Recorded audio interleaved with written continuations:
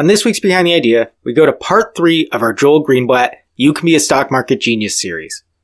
We're going to chapters 5 and 6, which are a continuation of the hidden places that you can look for to find compelling Greenblatt ideas. While the areas, bankruptcies, stub stocks, recapitalizations, don't excite us as much, some of the principles Greenblatt lays out, for example on leverage, when to hold and when to sell, and company incentives, caught our attention. This isn't the section that stays with everybody, but it still has some key parts that stick. Check them out on this week's Behind the Idea.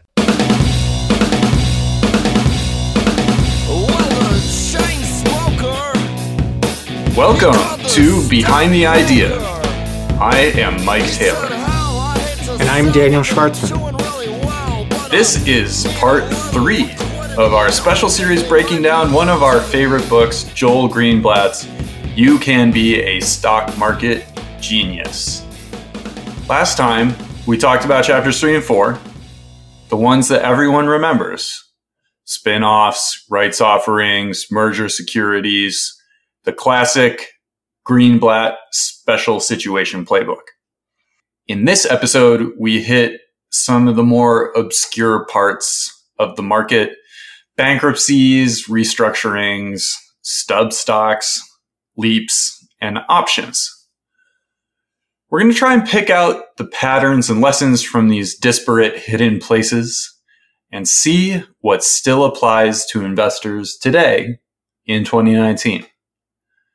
Before we begin, Behind the Idea is the podcast that breaks down what makes great investment analysis work using articles and ideas from the Seeking Alpha ecosystem and books by Joel Greenblatt. Nothing on this podcast should be taken as investment advice of any sort. We might discuss stocks in this episode, and if we discuss any stocks we own positions in, we'll disclose those positions at the end of the podcast. Today's episode is brought to you by Seeking Alpha Pro Plus. Try Pro Plus for 30 days free at seekingalpha.com/pro plus. That's seekingalpha.com/PROPLUS. And quickly before we get started, listeners, just wanted to say podcast ratings, they help. And if you have the time to leave us a podcast rating on any of Apple's products for now, Apple Podcasts, iTunes, wherever you listen, it will help us to get this podcast out to more listeners as the rating picks up. And also, if you have a chance to leave a review and have any feedback, we listen to it all. If you have sort of complaints, it's good to email us at btipod@seekingalpha.com because then we can actually learn more. But the reviews and the ratings are super helpful, and that's kind of what people see first. So if you have the chance, drop us a review. If you have a chance to just put a number, a rating, that would also be great. We'd really appreciate it, and it will help us to make Behind the Idea better for you. Okay. Thanks, Daniel. Ratings, rate us. You can just give us honest ratings. That's fine. They don't have to be great ratings. We would love it if they were. Let's get into the episode though. So, chapters 5 and 6, You Can Be a Stock Market Genius. Let's start with chapter 5, Daniel. What's chapter 5 about? So chapter 5 is less heralded, as we sort of, as you mentioned in the intro, people think more about chapter 3 and to some degree chapter 4. But chapter 5 is a continuation of the hidden areas of the market that Greenblatt talked about in the beginning of the book. He's going to some really dumpster diving situations. He called it slumming at some point. We're talking about bankruptcies.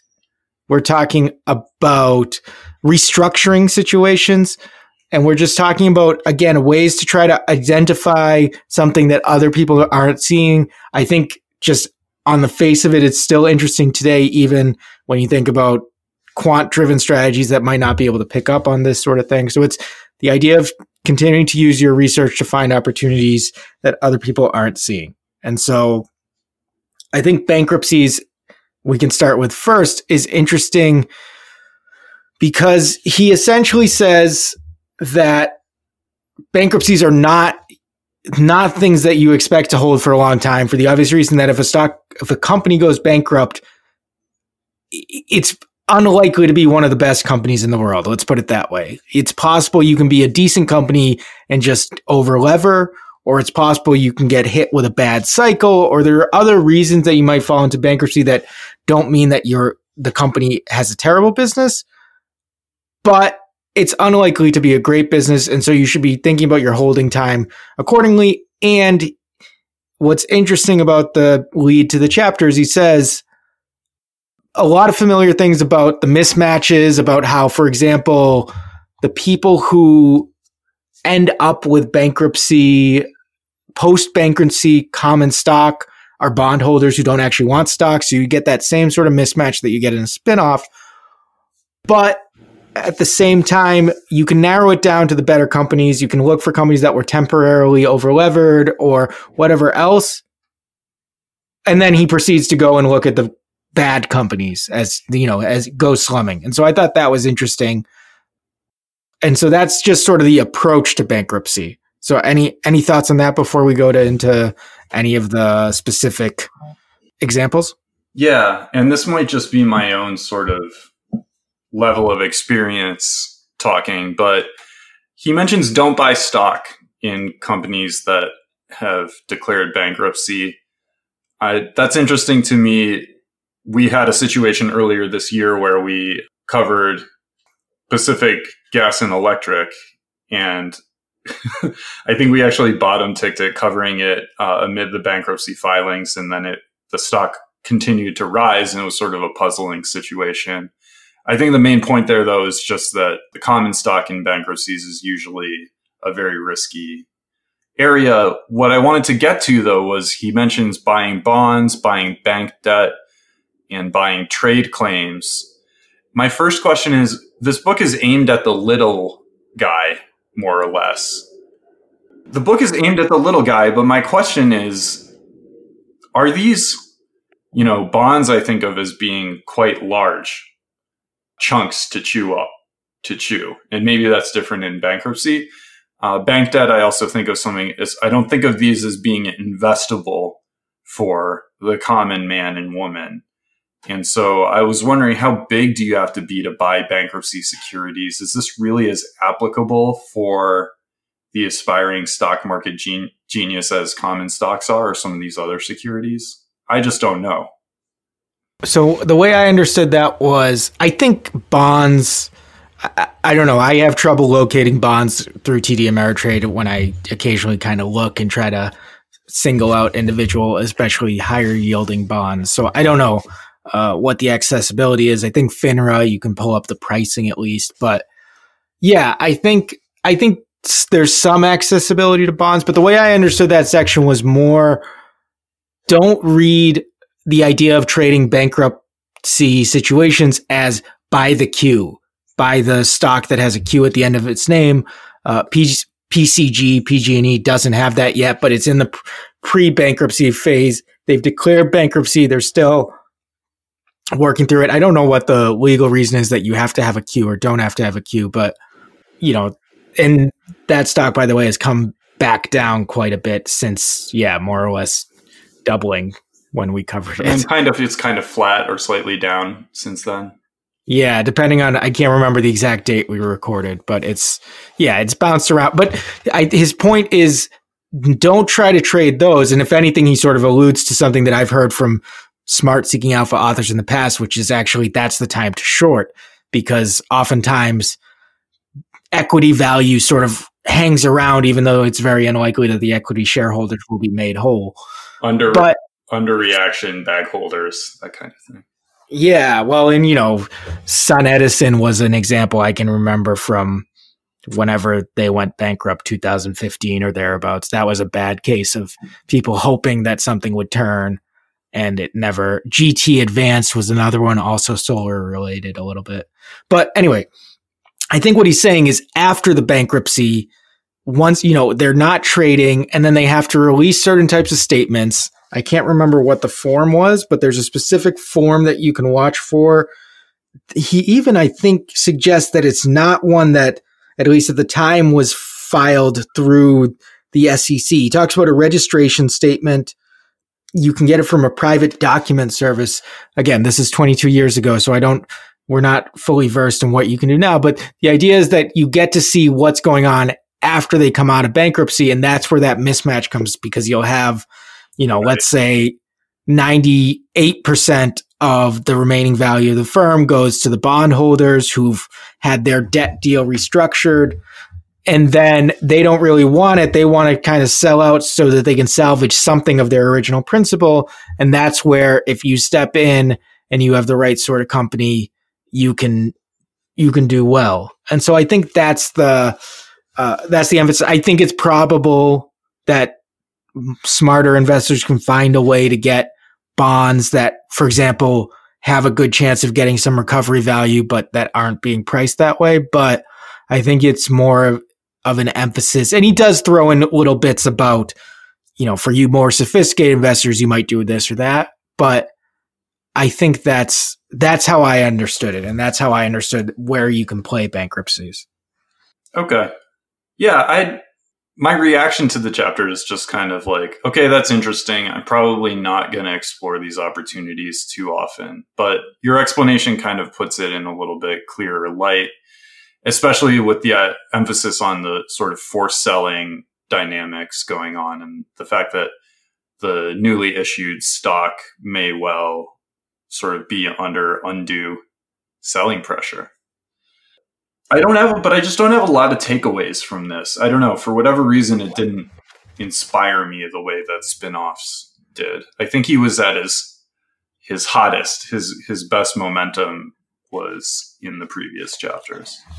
So I want to get to restructuring, because I actually think that I actually like the case study there quite a bit. But before we do, you mentioned that you had a story about his case study for bankruptcy listeners is Charter Medical, which I think is a psychological hospital. Yeah. Mental hospital company, which anybody listening now will be aware of companies like American Addiction Centers and Acadia Healthcare that don't have the best reputations. But he points out, not a great company. He has a great line that I want to get to in a second. But before I do, what was your story here?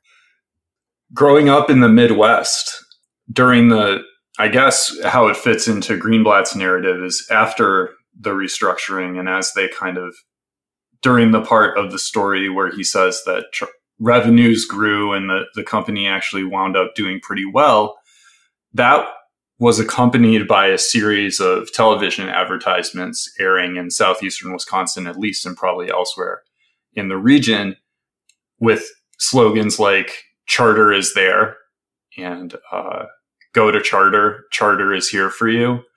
And that became it was a less sensitive time, and I was just a playground school kid.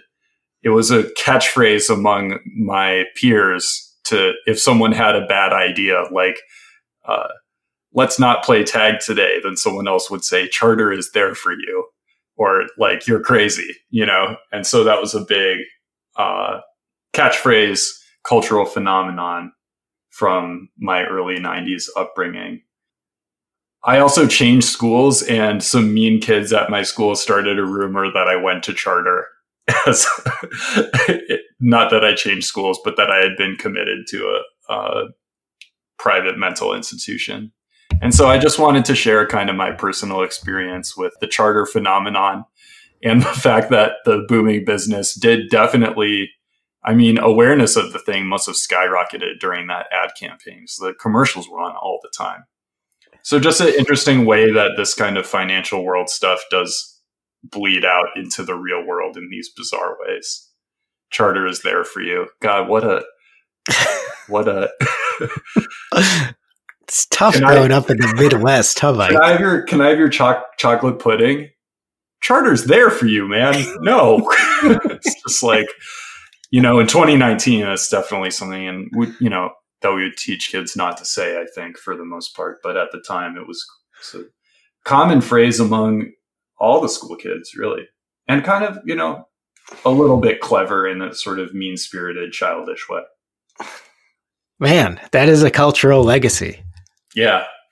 So, look, I don't endorse that joke. I wouldn't make it, but I thought it would be nice to add some color to at least the bankruptcy section with a little bit of personal experience with Charter.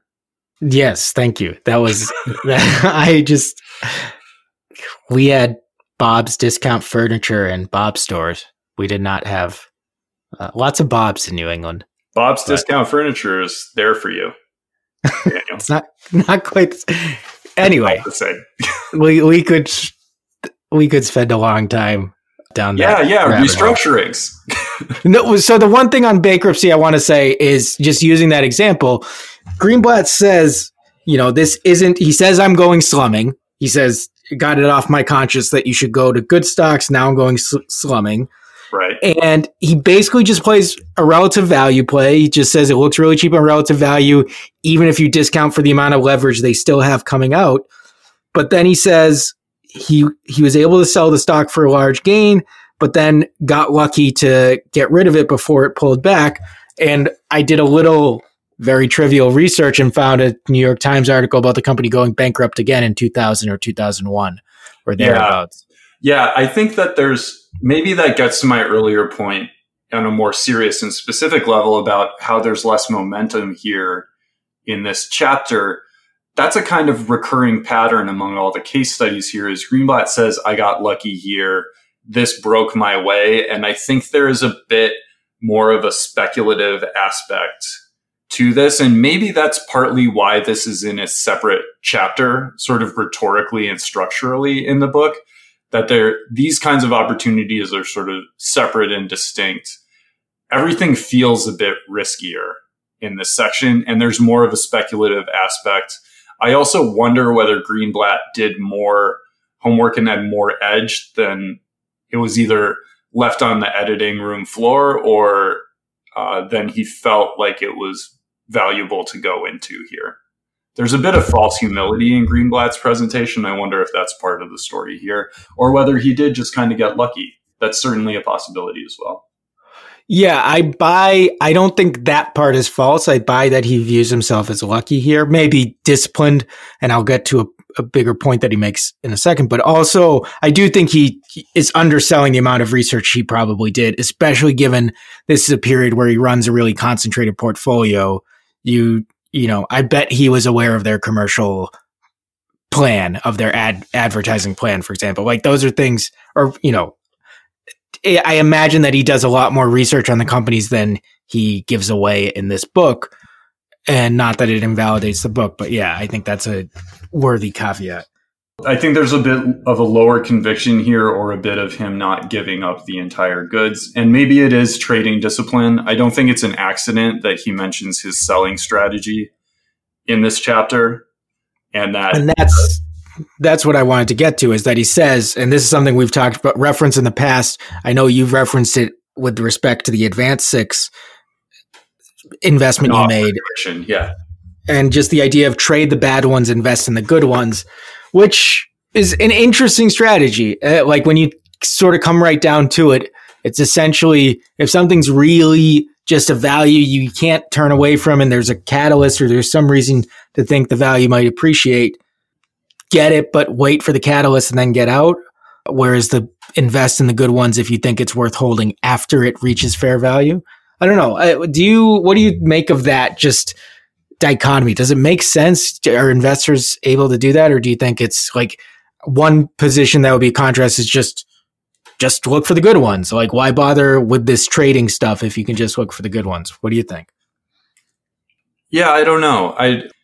Taking a weird sort of quant factor investing approach, I wonder if it's something along the lines of stocks that are just cheap are mostly just exposed to the value factor and outperform on the basis that they're cheap. But better businesses have higher earnings quality and some other additional factors that are not fully correlated with value. So you just have a portfolio of risk factors that's more robust if you invest in good businesses that are cheap versus you only have really one opportunity to win if it's just a more concentrated and riskier proposition to own a cheap stock. And when it's no longer cheap, there's really no more justification to own it. I kind of get the rationale from that perspective. I also think it's just part of Greenblatt's overall disposition, and probably one of the better edges that he's had as an investor is more, I'm just going to sell this when I'm ready. If I made money, then I'm just going to move on. He doesn't, I think there's a mental flexibility there that we've talked about before with, this is a good idea, but now it's done and I'm done. I'm getting out. And I think that that's actually a pretty valuable insight. And I think that there's something really, your selling strategy has to match your overall investment philosophy on one hand. On the other hand, Alex Imus, a economist, shout out to Alex Imus. He was at UCSD when I went to grad school there. He wrote a really interesting paper that was published earlier this year about how active portfolio managers are good at picking stocks to buy, but then their selling behavior is worse than random. Like, you're better off as a stock picker picking your stocks based on security selection, but then for whatever reason, psychological or otherwise, selling is just so hard that I think one of the things Greenblatt's doing here that's maybe effective is to just systematically sell when you reach a certain threshold for a lot of the opportunities. And if you're systematic instead of discretionary, then you're maybe less likely to make the mistakes that make a lot of investors sort of lose whatever advantage they had on when they bought the security at the right time. So those are the things I kind of think of. Okay, fair enough.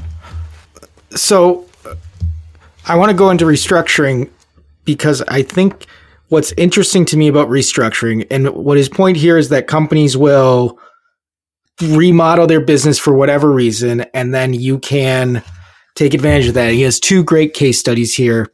You know, when we say remodel, it meaning selling off poor performing or non-core units. It can mean like a pre-spin-off situation. It can mean a lot of, similar things. It reminds me of some of the parts investing, which I think Greenblatt's point here is that you should be looking for some sort of catalyst. But I like the examples he has because they're, I think, really compelling, and I think you can see how they would work. Greenman Brothers is the first one, and this is more of the hidden asset approach, right? He makes a humorous comment about how it was his wife who spotted this great new kids store called Noodle Cadoodle, and that happened to be owned by Greenman Brothers. But Greenman Brothers' main business was this toy distribution business that was losing money but trading well below book value. And so you've got sort of a cigar butt leading business and then this strong growth business that's going to need capital. And so you put two and two together and you can see how they might sell the money loser to then fund the growth of the other business. And indeed, that's how it played out. And it's just kind of it's again, it feels so easy in retrospect, but it's not an easy thing to look for. Yeah, I'm skeptical I just am going to come out and say I'm skeptical of this. I think of a lot of opportunities where this just goes the other way. He mentions, in fairness to him, that this could easily have not happened, that the bad business could have overtaken whatever value was available in the good business. Yeah, there's certainly a bit of luck there, but I think it's also just as a funny footnote for a lot of the companies, there's sort of the Greenblatt curse on a lot of these companies. Noodle Cadoodle was bought by Zany Brainy in 2000, and then for $35 million. I can't figure out whether or not that was above Brainy. Above the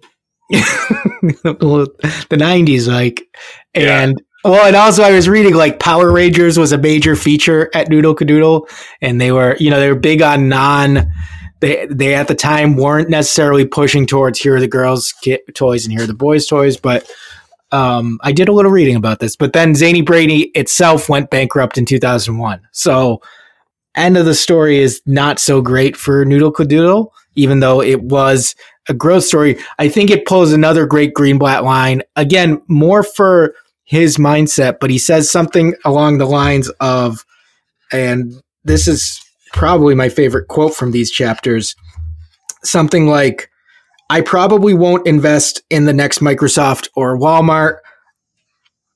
I figure since I'm no wizard at forecasting the next big retail or technological trend, I'll probably miss out on a pile of losers too.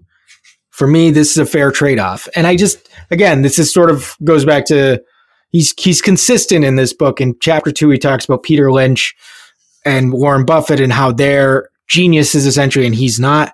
And I think in the bigger picture, not the stock market genius sense, but I think that's, I don't know. I thought I liked that case study, and just, I thought this was intuitive, even if it is hard to replicate. I think General Dynamics is easier to kind of spot, though again, you have to kind of pull it together. What was interesting about it is there was a Dutch auction tender. The management team wasn't selling any of their shares in the tender, so you have that insider queue, and they were trying to sell off non-core businesses to focus on their core businesses. And he sort of was able to back out the math to see what the core businesses should be trading for and figure out that if you sort of dividend out the proceeds from the non-core, you do well. But I think more to the point, he, again, for all of Greenblatt's sort of quantitative or catalyst-driven points, I think the point of incentives, where the insiders were going with their money, and also this idea of, this is in the context of the end of the Cold War and a defense company trying to reorient itself a little bit. And his point was, I figure if they're focused on their core businesses, those core businesses will probably do well, will probably close whatever valuation gap they have with their peers, et cetera. And so I thought that was that to me feels more replicable. We talked about Honeywell, for example, which we've both invested in their spinoffs, and I used to own the parent. And that's a company that does a nice job of sort of shedding non-core businesses and kind of refocusing on what they do and getting better at it. And so I think you can still spot that sort of thing. And so those were the interesting things for me from the restructuring section. Yeah, I guess feels a little bit more like we're just at company level fundamental analysis. Just a little bit. And then the restructuring, especially if you're uncertain that it's going to happen, that just seems like a very speculative thing, but I'm probably not giving enough credit for the evidence gathering process there. Well, it's just interesting to think of how, I think your point is, this sounds like fundamental analysis, is how does this fit into the special situations bucket? It's essentially hidden asset event investing, but the balance between some of the parts and sit there and wait versus, is there a catalyst that will unlock this? Is it likely that catalyst will play out, et cetera? I think those are good. I think that's a good point and a good question about how this section fits into the book and the style. Right. Well, I guess sorry to suck the air out of the room, but I just didn't, I'm coming down a little bit. Like, this chapter wasn't as exciting for me. I wanted to share a quick note about Pro Plus before we go on. Pro Plus offers you unique content to get more out of Seeking Alpha. It's our subscription product for experienced investors, and it offers you exclusive newsletters on short ideas, tech, income, and soon small and microcap stocks. You get exclusive ideas from some of our top authors. You get 7 days of early access to our top ideas. You get live alerts on some of our best content, which can also be categorized by those themes. These are all things Pro Plus offers you, so you can save time on Seeking Alpha while still getting all the best stuff. If you're interested in Pro Plus, try it out at seekingalpha.com/Pro Plus. That's seekingalpha.com/PROPLUS. The annual plan comes with a 30-day money-back guarantee, so you can really get a feel for the platform. Check it out. But maybe if we go to chapter 6. I was about to say, for me, chapter 6 is one of the odder chapters of the book. I don't know if you felt the same way. I think that, I don't know. I think it has one of the more intriguing insights about the whole thing, the whole noodle cadoodle.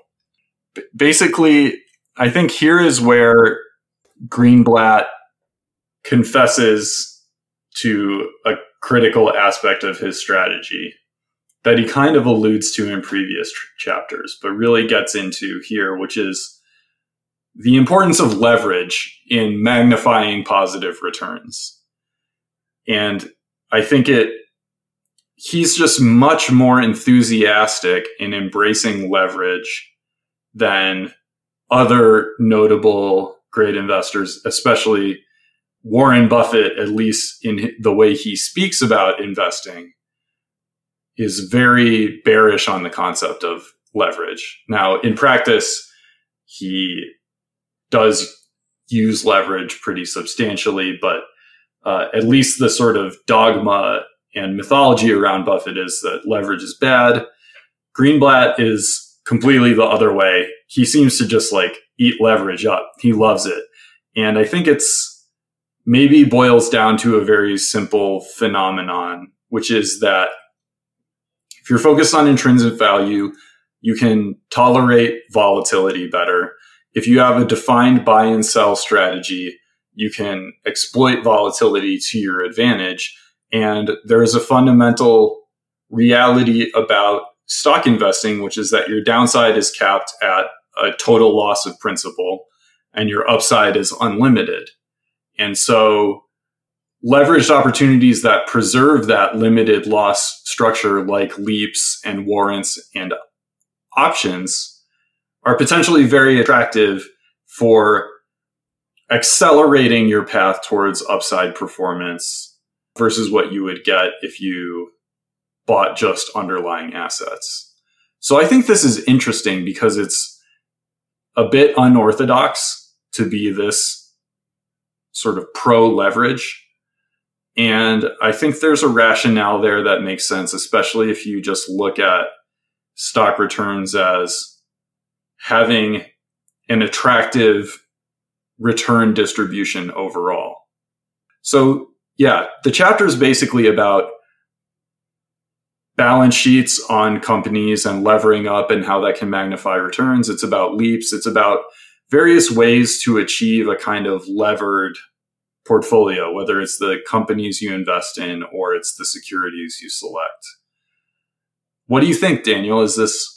Are you buying leverage as a potential return magnifier? Does it always work in investors' favor? What do you think?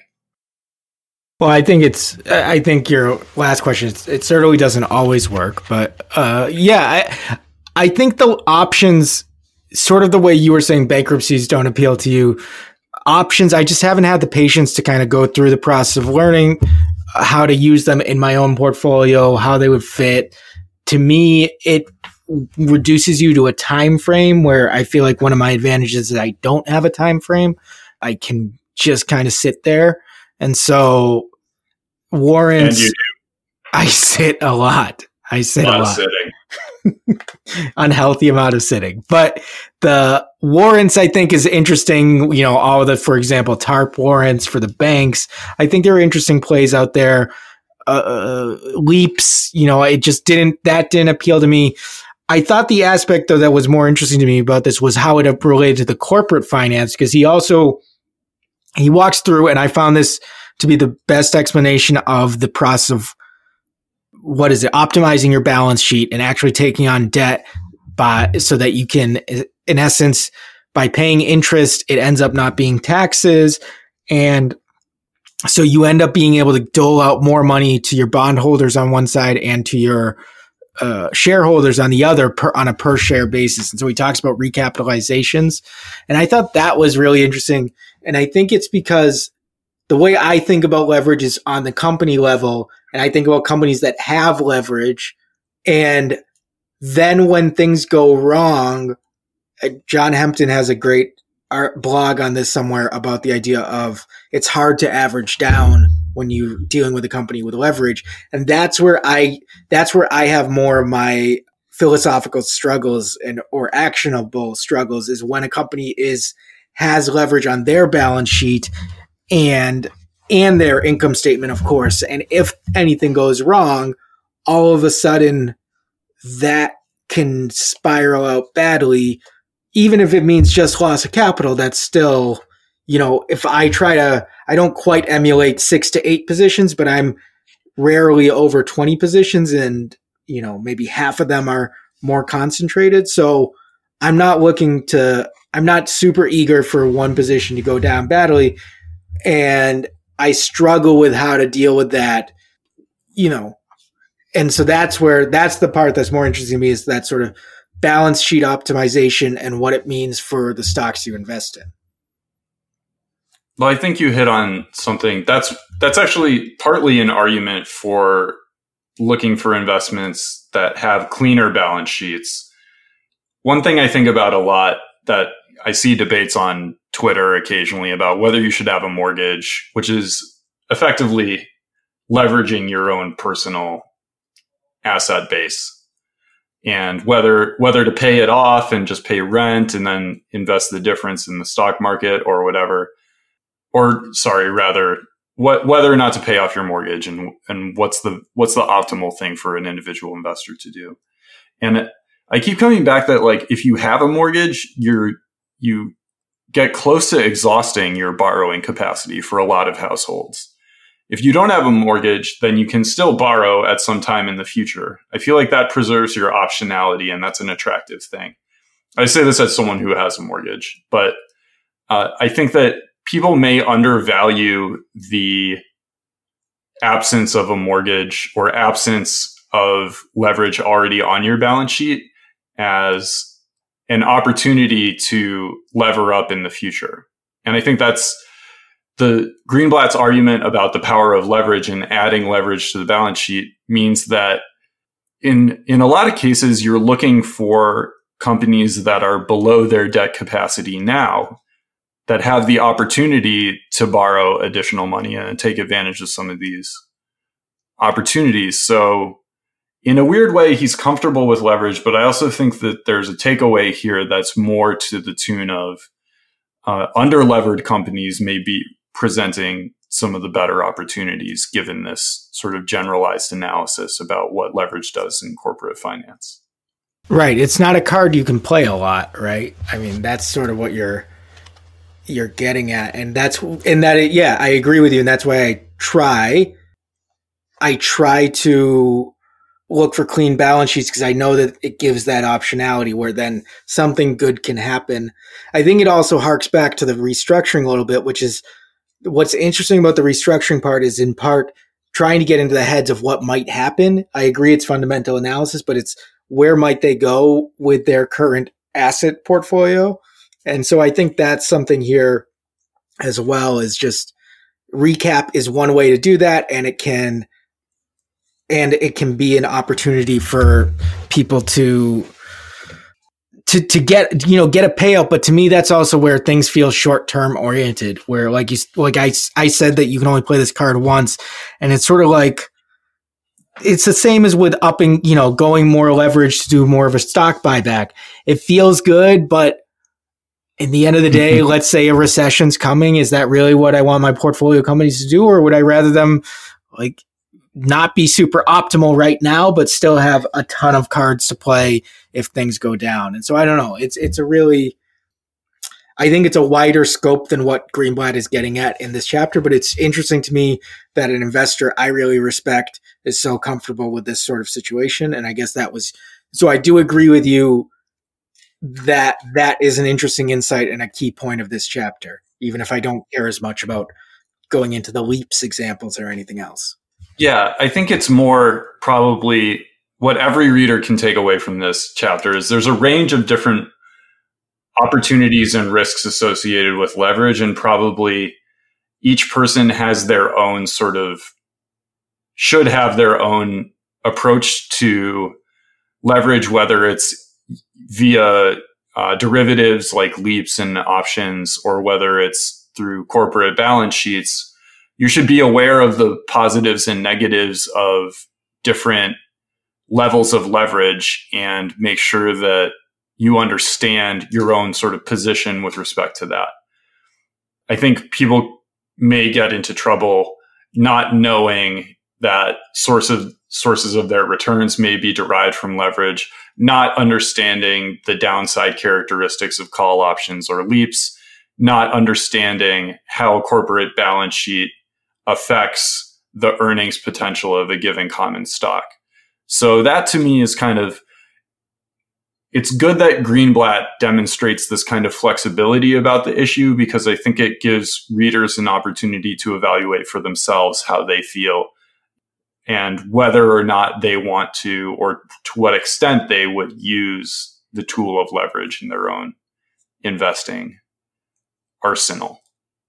An arsenal of tools. Toolbox of tools. You get it. I think your toolbox, your arsenal of tools, either works. Quiver. Tool quiver. Tool quiver. You got a tool quiver. I got a tool quiver. We all got one. Greenblatt's got one. Yeah. All right. Well, yeah, I think it's again, I think there's takeaways there, and it's just an interesting, I think what we've still got an episode left to kind of wrap things up, but I think he does a nice job. You get a sense of, we've joked about how much you get a sense of his humor and his humility and his sort of corniness, etc., but also you get a sense of his investing philosophy in a way that you have to come with some maturity to not just say, do this. Like, this is not a literal apply this step by step by step and you'll be a genius, but a way of thinking. I think it's quite good. And a chapter like this gives more background on how he does it and whether it fits for you or not. So, yeah, I think you're right. Greenblatt stands out as a good instructor, a good coach, a good teacher in these chapters, and gets people to sort of consider the possibilities, which is great. But I think what I sense from our reactions here is that we are sort of in more of a mixed bag in episode 3 of the Greenblatt experience. And I think that's okay, but I think it's also a reason to keep this episode a little bit tight. So Daniel, my suggestion is that we leave it right around here. Any favorite jokes or quotes you want to save or share before we hop off? Yeah, sure. The Ginsu knives joke I thought was just like both a sort of obviously not gonna last, not gonna stand the test of time, a sort of topical joke. Also just like, is the joke really there that the name is Ginsu and that it's funny to sell knives? It's just like it's peak dad, I think. That I'm throwing in some free Ginsu knives with this chapter is actually, there's a bit of an absurdist flavor to it. It's a high leverage opportunity, a lot of risk, a lot of potential upside in the joke. And the fact that he typographically created a coupon for the end of the chapter. That was really the extra. A final flourish. Yeah. I remember Vico or Venco or something like that. That was the knives. Maybe it was Cutco. My high school buddies sold Cutco knives. Yeah. I don't know if my brother ever did or if his friends ever did, but yeah, that was around. I think for the joke, the last, he does the quick summary, and at the end of restructuring, he says, because he had listened to his wife about the Greenman brothers and Noodle Cadoodle opportunity, he said, listen to your spouse, parentheses. Following this advice won't guarantee capital gains, but the dividends are a sure thing. Which, I don't know, man. Maybe there seems to be a lot you could break out of that, and it's just a funny line to slip in at the end of the chapter. That's all.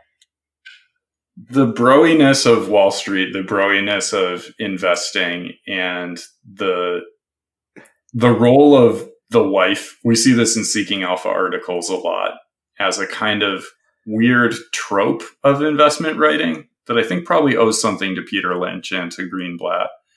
I don't know. There's probably a good academic essay to write about the wife misogyny and gender roles on Wall Street. I'm not accusing you of any of that, Daniel, but I just find it odd that wives have a very particular role in these men's experience of the world. And it's not necessarily an egalitarian approach. I don't know. It's like, listen to your spouse. Like, you didn't know that already. I don't know.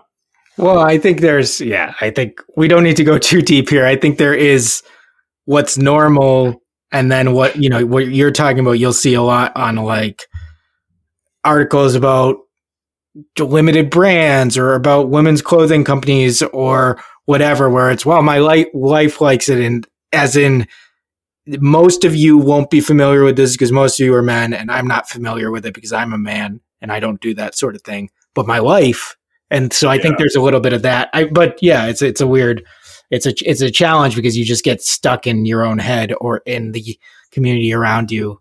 Not to make excuses for it, but I understand what you're saying. But I thought the joke get behind your advice. Listen to your spouse for sure, regardless of the capital gains nor the dividends. Okay, maybe we should start. Very non-GAAP accounting joke. I feel like it's an investment, capital gains, dividends. Yeah, that's sort of where I fall. So it's a good Daniel. Yeah. I was right. We should cut this one at a nice, concise 45. All right, let's cut it there. Good stuff, Daniel. Mike. Looking forward to part 4. Listen, listeners. Part 4 is coming up soon. seedingalpha.com/pro plus. Don't forget. Thanks for listening to this week's Behind the Idea. I hope you enjoyed it. We're doing one last Greenblatt episode, so stay tuned for that next week. After that, watch out for coverage of past and new ideas, as we're featuring a couple of new guests over the next few episodes. If you have a chance to leave us a rating or a review on Apple Podcasts, we'd appreciate it. This has been a Seeking Alpha production. Thank you for listening, and see you next time on Behind the Idea.